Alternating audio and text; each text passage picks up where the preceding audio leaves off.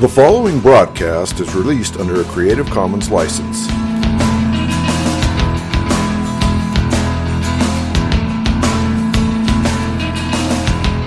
I believe in Jesus Christ, the only Son of God.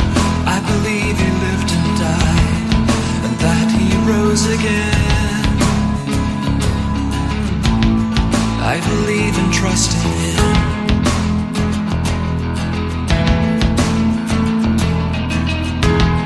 He ascended into heaven. Christ, our living head, will one day come again to judge the living and the dead.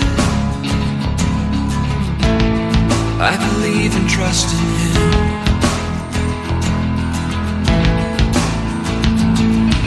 I will trust in my Redeemer, sing of His love that lasts forever, know His full and sure salvation. I will trust in Him. Oh, the world falls around me, I rest and know that He has found me. Christ, the rock, is my foundation. I will trust in Him. I will trust in Him.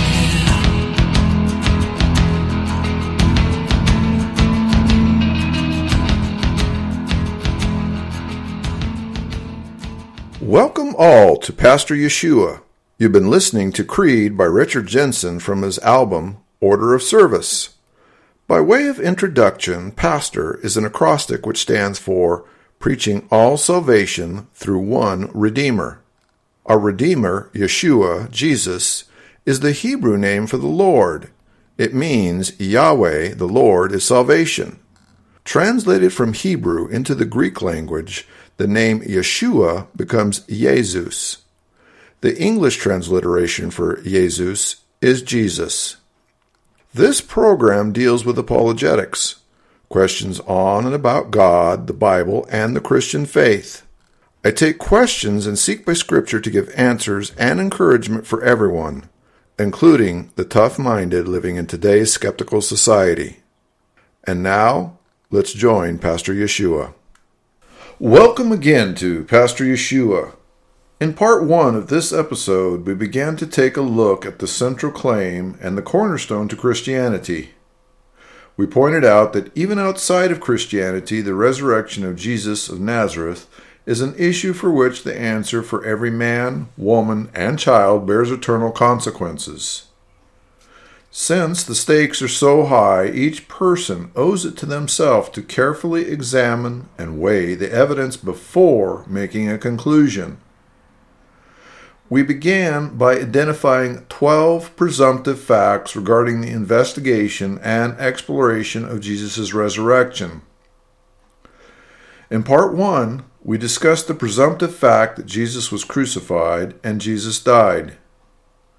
In part 2, we addressed the fact that Jesus' body was placed in a known accessible tomb, that Jesus' disciples were scattered abroad after Jesus' crucifixion, that the tomb where Jesus was buried was empty 3 days after his death, and that a large number of the disciples, both separately and together, said that they saw, touched, and ate together with Jesus after his death.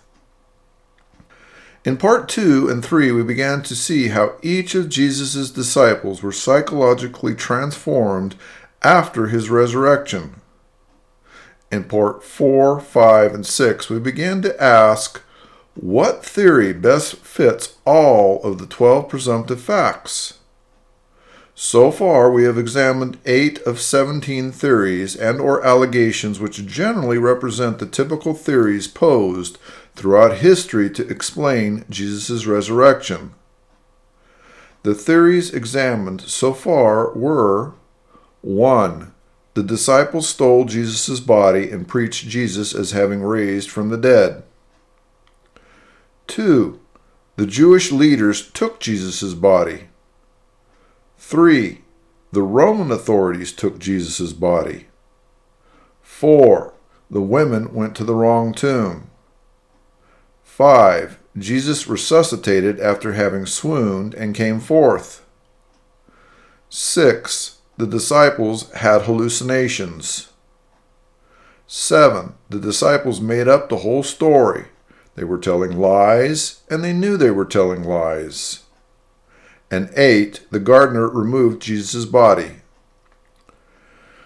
So far, the theories presented have still failed to provide an effective explanation and have been found to be logically deficient.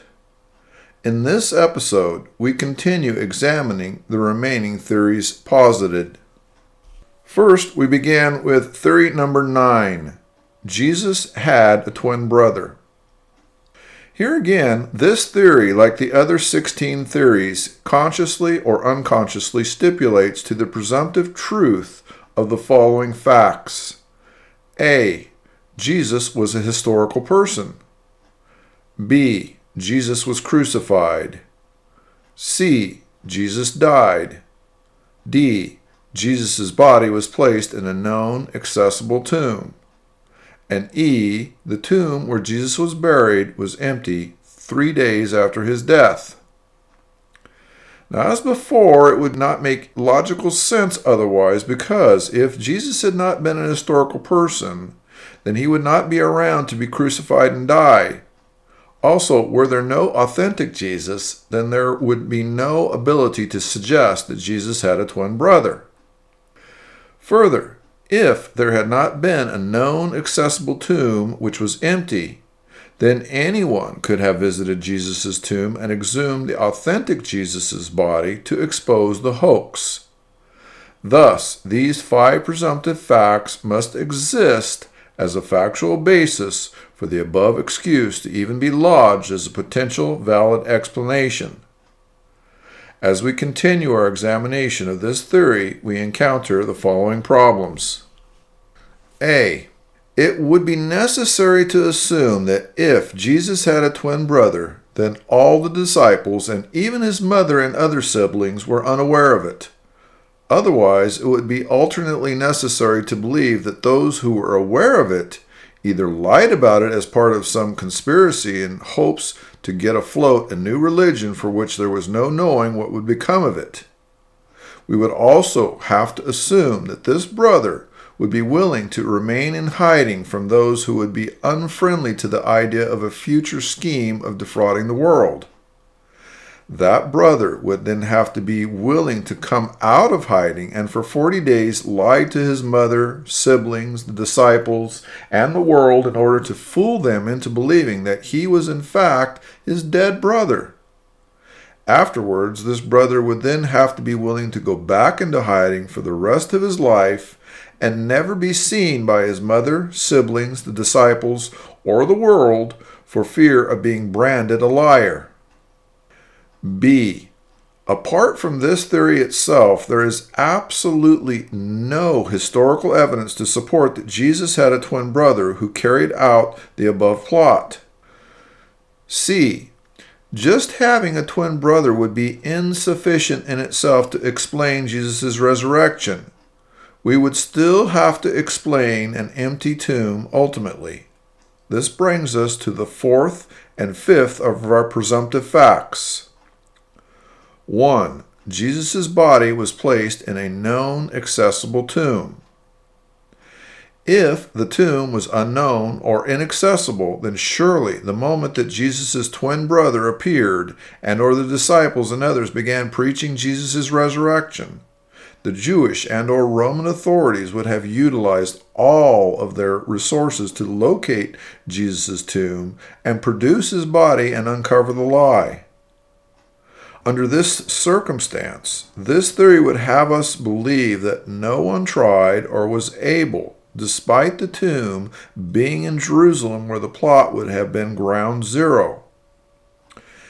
If the tomb was known and accessible, then we are to believe that, even worse, the Jewish and Roman authorities were just too tired and busy to bother themselves with opening Jesus' tomb, produce his body, and defeat the growing lie. Instead, they were content to sit back and enjoy the show. 2. The tomb where Jesus was buried was empty 3 days after his death. If Jesus' tomb wasn't empty, then what prevented the Jewish and/or Roman authorities from opening the tomb, presenting the real body of the real Jesus, arresting Jesus' twin, crucifying him, and burying him right next to his brother in the same tomb? There are only two answers. One, Jesus' tomb was empty, or two, everyone was too busy, too lazy, too uninvolved, and so forth to do so. If Jesus' tomb was empty, then either Jesus rose again, in which case Jesus supposedly having a twin brother would be a so what factor, or we are forced to include yet another of the theories to explain Jesus' resurrection, all of which to date have numerous problems on their own, and none of which would be any more credible by adding the supposed theory that Jesus had a twin brother. D. Jesus' disciples and countless others reported seeing, touching, and hearing the physically resurrected Jesus. In these encounters, the disciples saw the nail wounds in Jesus' wrists and the piercing from the Roman spear in Jesus' side. Consequently, either the disciples were lying about these crucifixion wounds on the risen Jesus, or Jesus' twin brother would have to be willing to endure having both of his wrists pierced through, his side pierced with a spear, his beard pulled out, and any other distinctive wounds Jesus sustained during his crucifixion as the price of credibly pulling off the plan to substitute for the real Jesus who would have had these wounds. E. The disciples reported seeing the risen Jesus ascend to heaven. This means that either they knew about or learned about the plot by Jesus' twin brother to dupe everyone. It also means that they lied about Jesus having ascended, since the only alternative would be that Jesus' twin learned to fly as part of his acting role to play Jesus and his eventual ascension story. Since Jesus' disciples lied about the ascension, we must also assume that they knew that the whole Messiah claim was a hoax and that there was no resurrection from the dead. This now presents a real problem in explaining the psychological transformation that the disciples and others experienced. How does anyone maintain steadfast faith, joy, peace, confidence, reassurance, et al. In the face of persecutions, trials, arrest, torture, and death? Again, at some point, one of the 12 would have been willing, if their story was a lie, to save themselves horrible torture and death by simply admitting that Jesus did not rise from the dead. Instead, they lied, and it was Jesus' twin brother all along who started the whole fabrication. But not once, other than this theory, do we have any historical record of anyone making the accusation that the resurrection of Jesus was made possible by the existence of Jesus' twin brother who took Jesus' place after Jesus' death. F.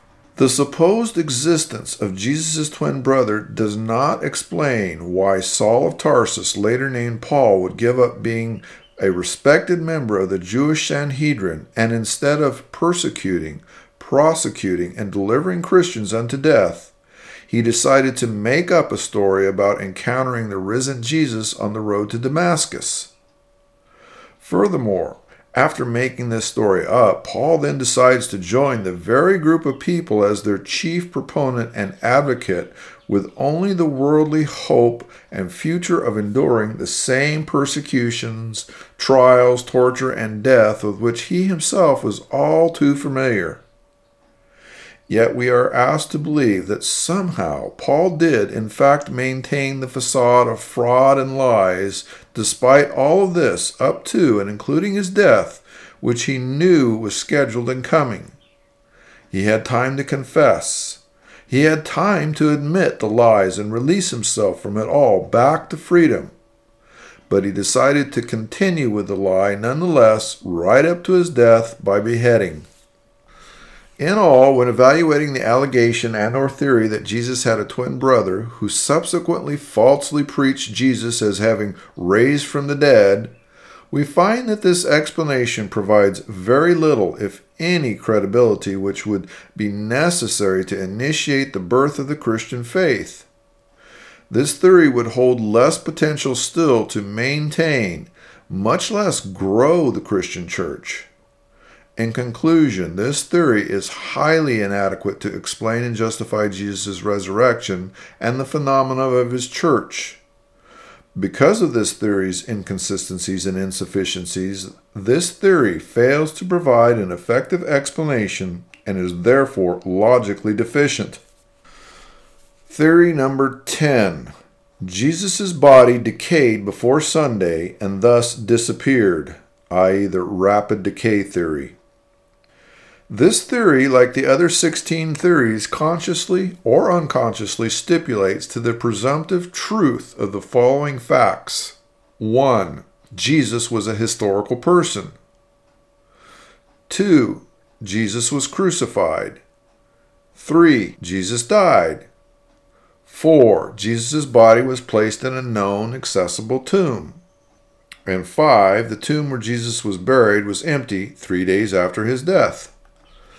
If these were not the facts, then there would be little, if any, point in discussing whether or not a body, which never existed to begin with, somehow violated the existing laws of decomposition and completely disappeared in 3 days or less. It would not make logical sense otherwise, because if Jesus had not been crucified and died, there would have been no body to decompose.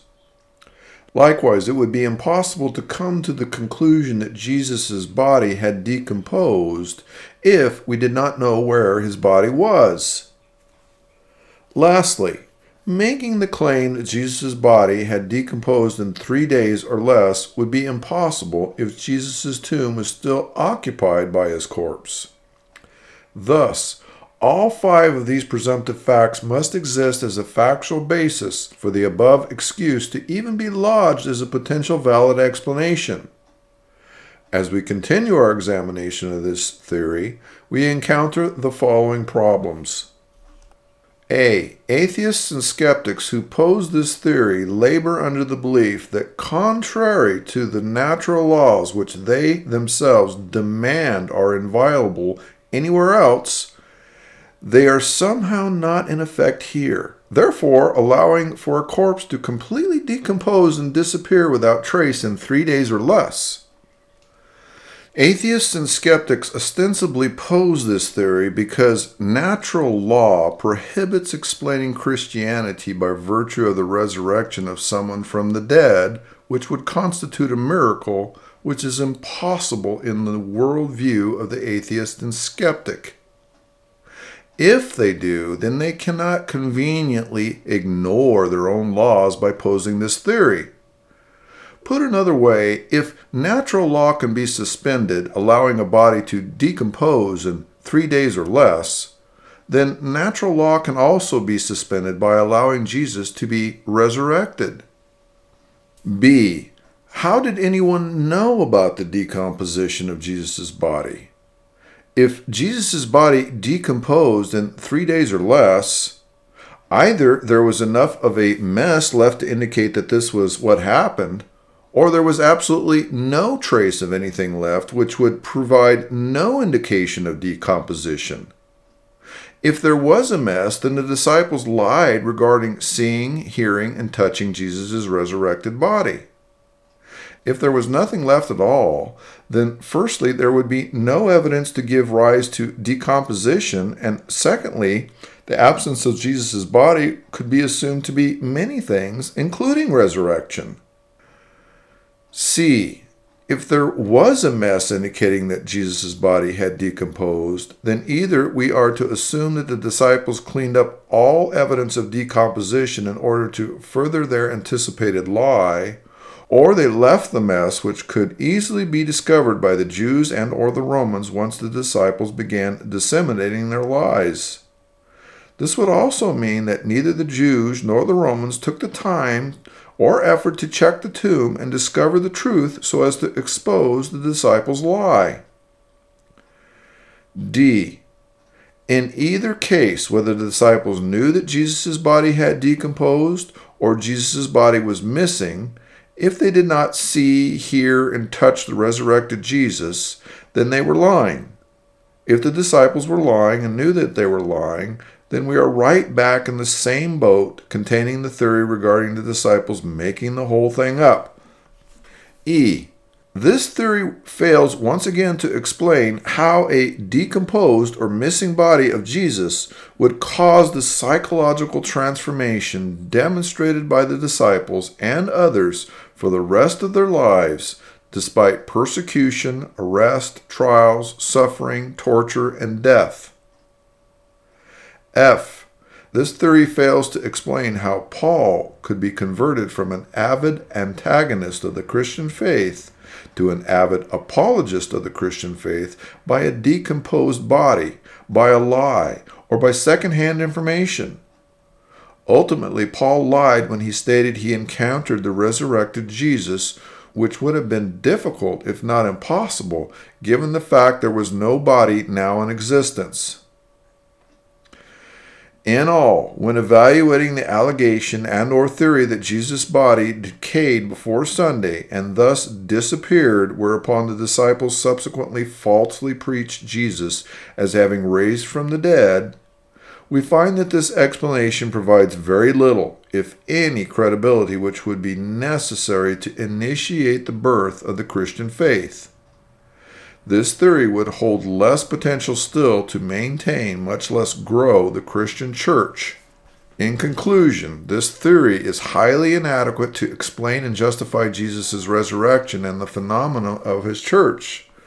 Because of this theory's inconsistencies and insufficiencies, this theory fails to provide an effective explanation and is therefore logically deficient. Theory number 11. Jesus was a Zen or yoga master. He learned how to simulate death, practiced it on Lazarus, and finally performed it on himself.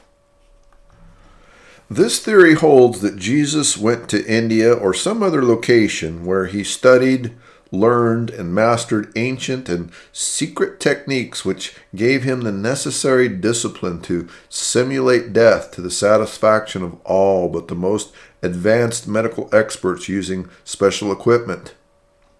Jesus tested his abilities and techniques on a dry run using his close friend Lazarus and was able, to the satisfaction of everyone, give the impression that Lazarus had risen from the dead. Afterwards, Jesus used the same abilities and techniques on himself to convince his disciples and others that he had risen from the dead. However, this theory, like the other 16 theories, consciously or unconsciously stipulates to the truthful premise of the following presumptive facts. 1. As with all 17 theories posited, the central common denominator that they share is that Jesus' tomb was empty. Without an empty tomb, the theory that Jesus had risen from the dead by any means would have been a moot point. Finally, this theory, like each of the remaining 16 theories, assumes one or more of the 11 presumptive facts presented earlier as a factual basis. In this case, lodging the allegation or theory that Jesus was a Zen or yoga master who learned how to simulate death, practiced it on Lazarus, and finally performed it on himself stipulates to the following. A. Jesus was a historical person. B. Jesus was crucified. C. Jesus appeared to have died. D. Jesus' body was placed in a known accessible tomb. And E. The tomb where Jesus was buried was empty 3 days after his apparent death. Now, if Jesus was not a historical person, then there would be little, if any, point in discussing whether or not Jesus mastered anything, much less the appearance of death. It would not make logical sense otherwise, because if Jesus had not been crucified, or if there had not been some other mechanism where he ostensibly died, then there would be little reason for anyone to be amazed that he had survived or come back to life when he had never given anyone reason to believe he had died. In other words, this theory really poses the idea that Jesus was a charlatan, a faker, a liar, and someone who, like a magician, possessed the necessary sleight of hand to fool people. But everyone knows that a good magician needs to make the illusion believable. In this case, in order for Jesus to get people to believe that he had supernatural powers over death, he would have to make his death seem very real indeed. It would take more than simply falling over and pouring ketchup on his lip and holding a daisy to convince people. Likewise, it would be impossible to come to the conclusion that Jesus had resurrected or that Jesus had pulled off some feat of prestidigitation if the tomb where he lay was still occupied by his corpse. Thus, all 5 of these presumptive facts must exist as a factual basis for the above excuse to even be lodged as a potential valid explanation. As we continue our examination of this theory, we encounter the following problems. A. The situation of Jesus' trial, scourging, crucifixion, death, and burial, unlike a magic show in Las Vegas, was a predicament that the man Jesus was not in charge of. It is easy to look back at the events in hindsight and know from memory what would happen next. Unfortunately, many aspects of Jesus' ordeal were unique and could not have been anticipated, controlled, or orchestrated. B. Even under structured circumstances, it would be exceptional for someone to master controlling their respiration, heart rate, stress, and remaining vital signs to the point that one could assume the appearance of being dead to the average layman. But how does one practice undergoing and overcoming these things when one has been arrested, when one is under 6 different trials with life and death on the line? How does one compose oneself when angry enemies mock, spit on, slap, strike, and accuse you of capital crimes? How do you command your body and senses not to panic as you are beaten with a Roman flagrum and the flesh is torn from your body until you are a bloody pulp? How do you practice being crucified with your wrists and ankles pierced through with nails driven by a large hammer as the entire weight of your body hangs on those nails? How do you prepare for a spear being pierced through your chest into your heart? How does one trick 4 trained Roman executioners? To imagine that any human could transcend the shock, the pain, the trauma, and the horror, and somehow manage to consciously place oneself into some state whereby all of this and more does not kill you, exceeds the imagination necessary to simply say, Jesus resurrected. In other words, it is easier and more plausible to believe that Jesus died and rose again than to believe that a mere man, any human, could endure what Jesus had to endure and somehow lived through it via some special secret squirrel training. C. Assuming Jesus performed this feat, this miracle equaling resurrection itself, Jesus would still have to wake himself in a cold, dark tomb, extricate himself from 75 to 100 pounds of sticky myrrh and aloes embalming his body, find the tomb door, and roll a 2,000-plus pound stone uphill by himself in what surely would have been a debilitated condition due to the energy exerted from circumventing his death. Jesus would then need to sneak past or fight the guards so as to escape. D. Lastly, Jesus either learned to levitate in order to demonstrate the appearance of ascending to heaven, or Jesus tricked the disciples into believing that he had ascended, or the disciples lied. In any case, Jesus was forced to go into hiding for the rest of his life so as not to be seen again and thus spill the beans. E. This theory would ultimately require that Jesus would have help from one or more of his disciples to pull off his intended hoax. If so, we then have a problem explaining the psychological transformation which occurred with those disciples.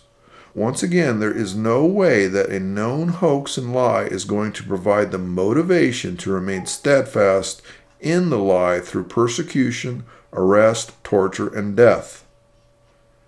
F. We must assume that Jesus made special appearances to many, including Paul, and was able to convince everyone that he was alive, he was the Messiah, and he was Lord. Thus, in the end, Jesus was a master liar, manipulator, and deceiver, in addition to being the greatest ascended yoga and Zen master who ever lived. In all, when we evaluate the allegation and/or theory that Jesus was a Zen or yoga master, he learned how to simulate death, practiced it on Lazarus, and finally performed it on himself, whereupon the disciples subsequently falsely preached Jesus as having raised from the dead, we find that this explanation provides very little, if any, credibility which would be necessary to initiate the birth of the Christian faith. This theory would hold less potential still to maintain, much less grow, the Christian church. In conclusion, this theory is highly inadequate to explain and justify Jesus' resurrection and the phenomena of his church. Because of this theory's inconsistencies and insufficiencies, this theory fails to provide an effective explanation and is therefore logically deficient. This concludes this episode. Please join me for part 8 of this series. Now, if you have any questions about God, the Bible, or the Christian faith, I encourage you to send me an email at pastor_yeshua@yahoo.com. That's pastor_yeshua@yahoo.com. Thank you for listening. The world falls around me, I rest and know that he has found me. Christ, the rock, is my